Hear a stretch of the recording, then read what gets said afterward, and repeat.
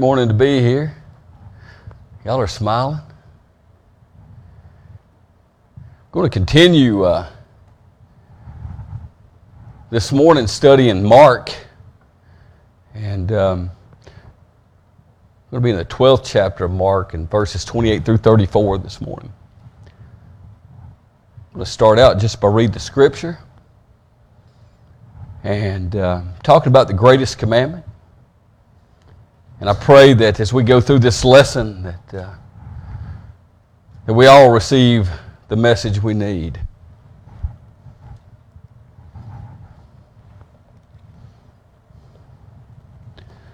One of the scribes came near and heard them disputing one another. And seeing that they answered them well, he asked them, "Which commandment is first of all?" Jesus answered, "The first is, Hear, O Israel, the Lord our God, the Lord is one. You shall love the Lord your God with all your heart and with all your soul and with all your mind and with all your strength. The second is, you shall love your neighbor as yourself. There is no other commandment greater than these." Then the scribe said to him, "You are right, teacher. You have truly said that he is one, and besides him there is no other. And to love him with all your heart and with all the understanding and with all your strength, and to love one's neighbor as oneself. This is much more important than all whole burnt offerings and sacrifices." When Jesus saw that he answered wisely, he said to him, "You are not far from the kingdom of God." After that, no one dared to ask him any questions. And this is the word of God for us, the people of God. Thanks be to God. Let us pray. Heavenly Father, thank you so much for that scripture. Lord, thank you for walking this earth, Lord, and teaching us the lessons that we need to be more like you, Lord. I just pray that as we study this scripture, we go through this lesson, Lord, that your words flow through me, Lord, and that each person here or each person listening online receives the message you intend for them. In Jesus' name. Amen. Amen. Man, I don't know if y'all noticed, I didn't tell a story first this time. I really want to get right to the scripture. I think as we walk our lives and want to be more like Christ each day, the most important stories we can read are the ones that He's given us. And when He talks about the two greatest commands and He speaks this truth, I think it's important for us to listen. So, anyway, on this day, there was a scribe that questioned Jesus. Jesus had already silenced Pharisees and Sadducees, and all of a sudden a scribe comes to him. And a scribe was someone who knows the law very well. They were a legal expert, but they could also draft legal documents. So they were law experts. So he asked Jesus, which commandment was the greatest? Which one's the first? And again, Jesus answered by offering two commandments, which the scribe actually agreed with. He agreed with him in grace and wisdom. And then Jesus made a comment and said, "You're not far from the kingdom of heaven."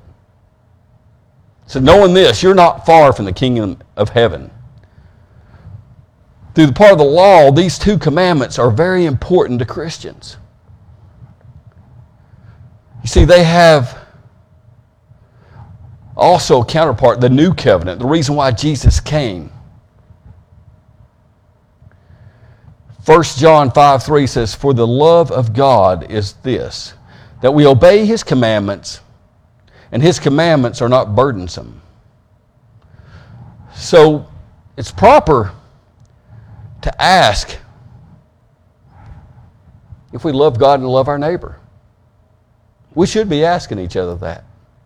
And we should be answering it with our actions. As I go through this lesson, as we go through this outline, we should be able to see if we're actually showing our love for God and our neighbor through what we're doing. Again, the first one is to love God. Under the Old Covenant, the Israelites were expected to love God.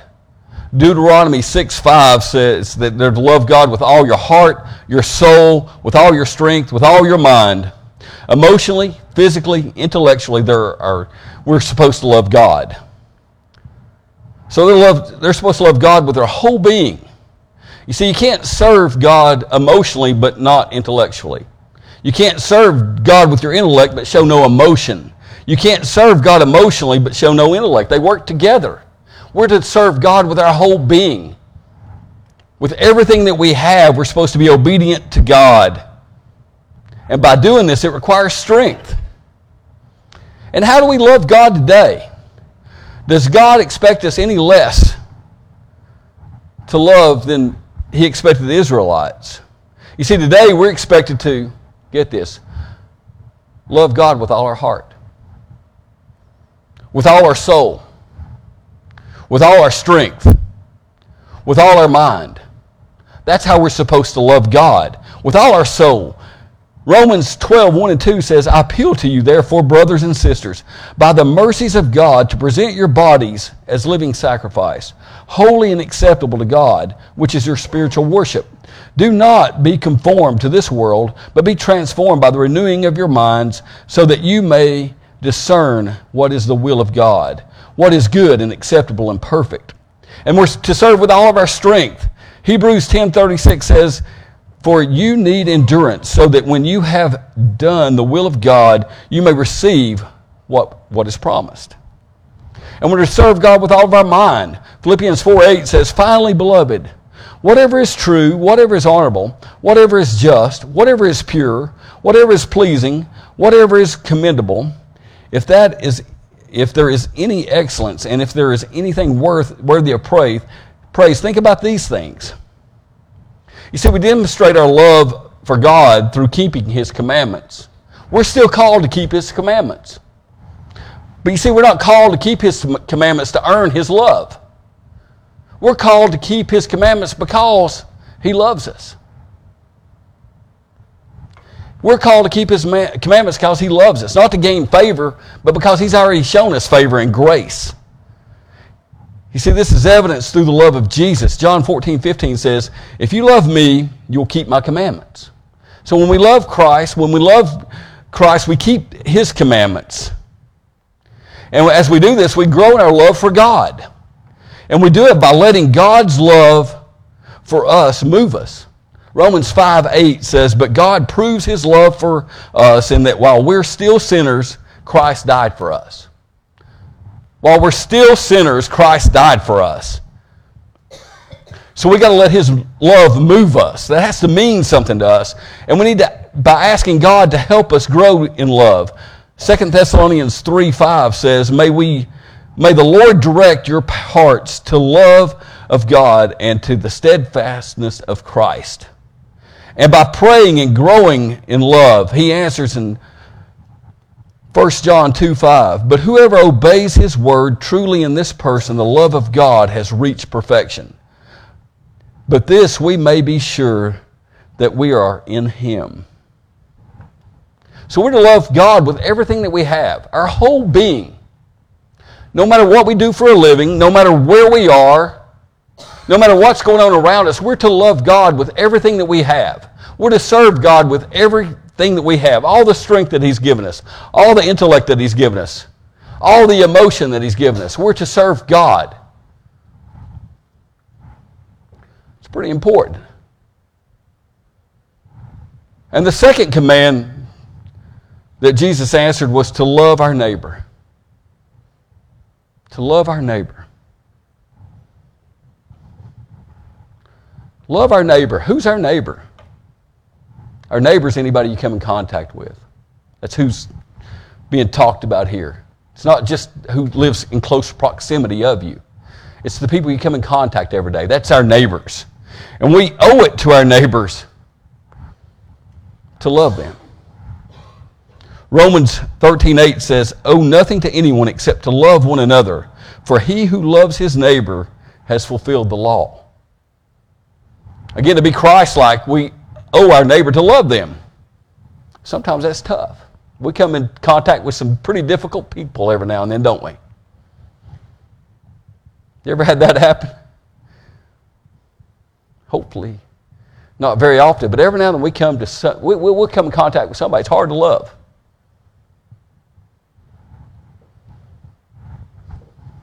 But it says here, if we're in Christ, we owe it to them to love. We owe it to ourselves. We owe it to God to love our neighbor.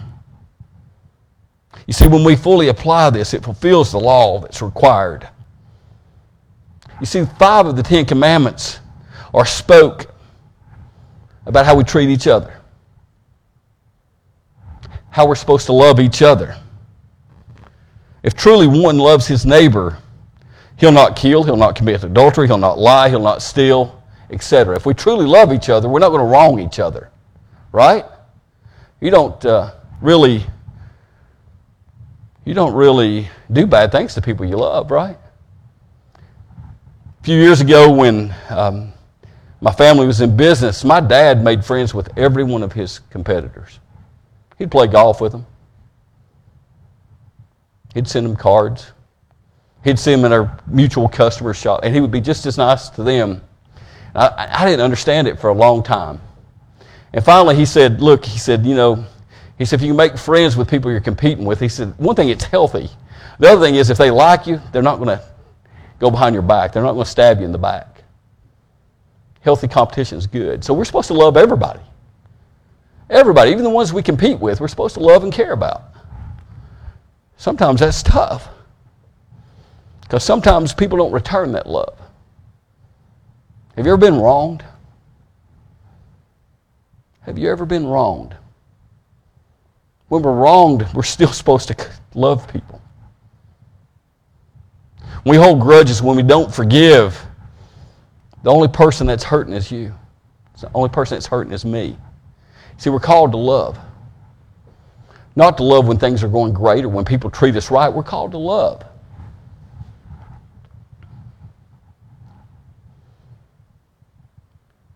You see, in the new commandment, Jesus takes it just a step further, though. In Deuteronomy, it says we love our neighbor as we love ourselves. That's hard to do sometimes. But now Jesus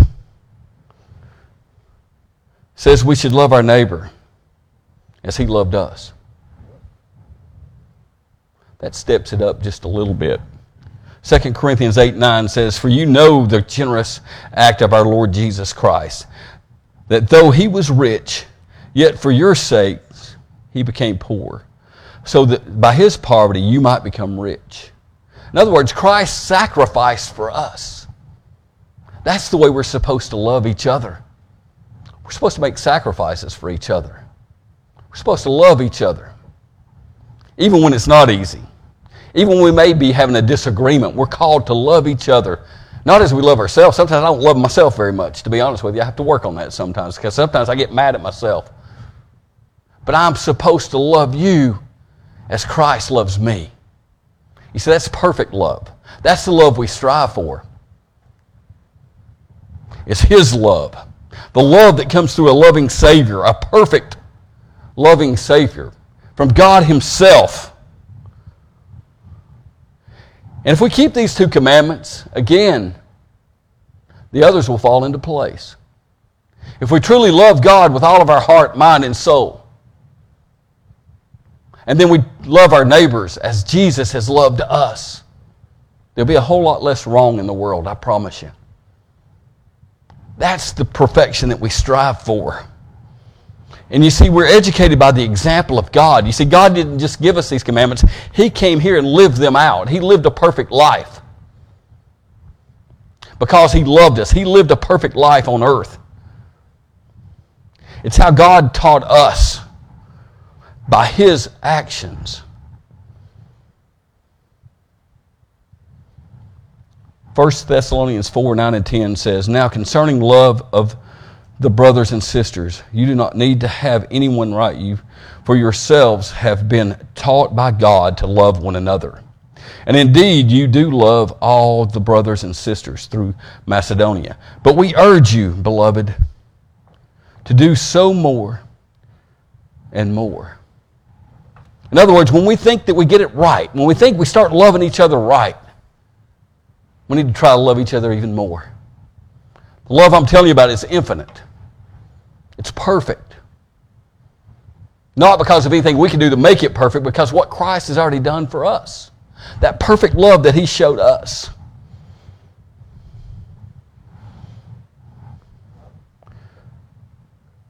You see, if we learn how to love one another properly, if we want to learn how to love one another properly, we need to look at Jesus Christ. Again, Christ made the ultimate sacrifice for us.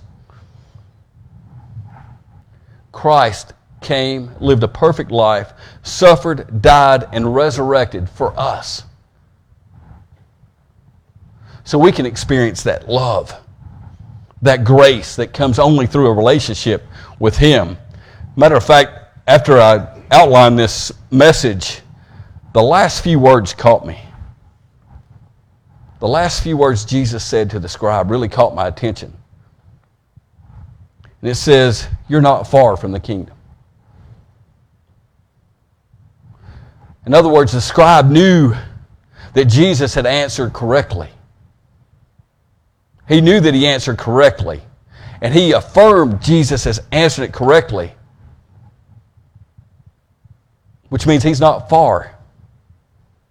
He's not far from the kingdom of God. But to be in the kingdom of God, you've got to accept Jesus Christ as your Savior. Whether the scribe did that, I don't know. Mark doesn't go on to say. But when we have that head knowledge, and we know how to love each other, but we don't do it. We have the head knowledge, knowing that Jesus came and died for us, but we don't accept Him as our Savior. We're like that scribe. We're not far from the kingdom. But I'm telling you, to be in the kingdom of God, you've got to take that head knowledge and you've got to move it 1 foot down and put it in your heart. And once you do that,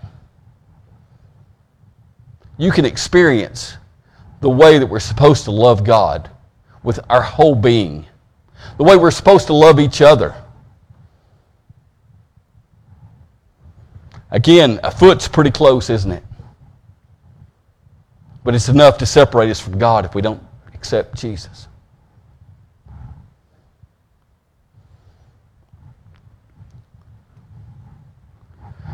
You shall love the Lord your God with all your heart and with all your soul, and with all your mind and with all your strength.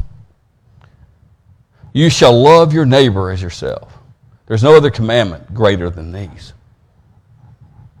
Again, when the scribe heard that, he knew that Jesus had answered correctly. It's what we do with that message. Again, do we get it from our head to our heart? Again, we can't just use our intellect to have a relationship with Jesus. We've got to have our whole being.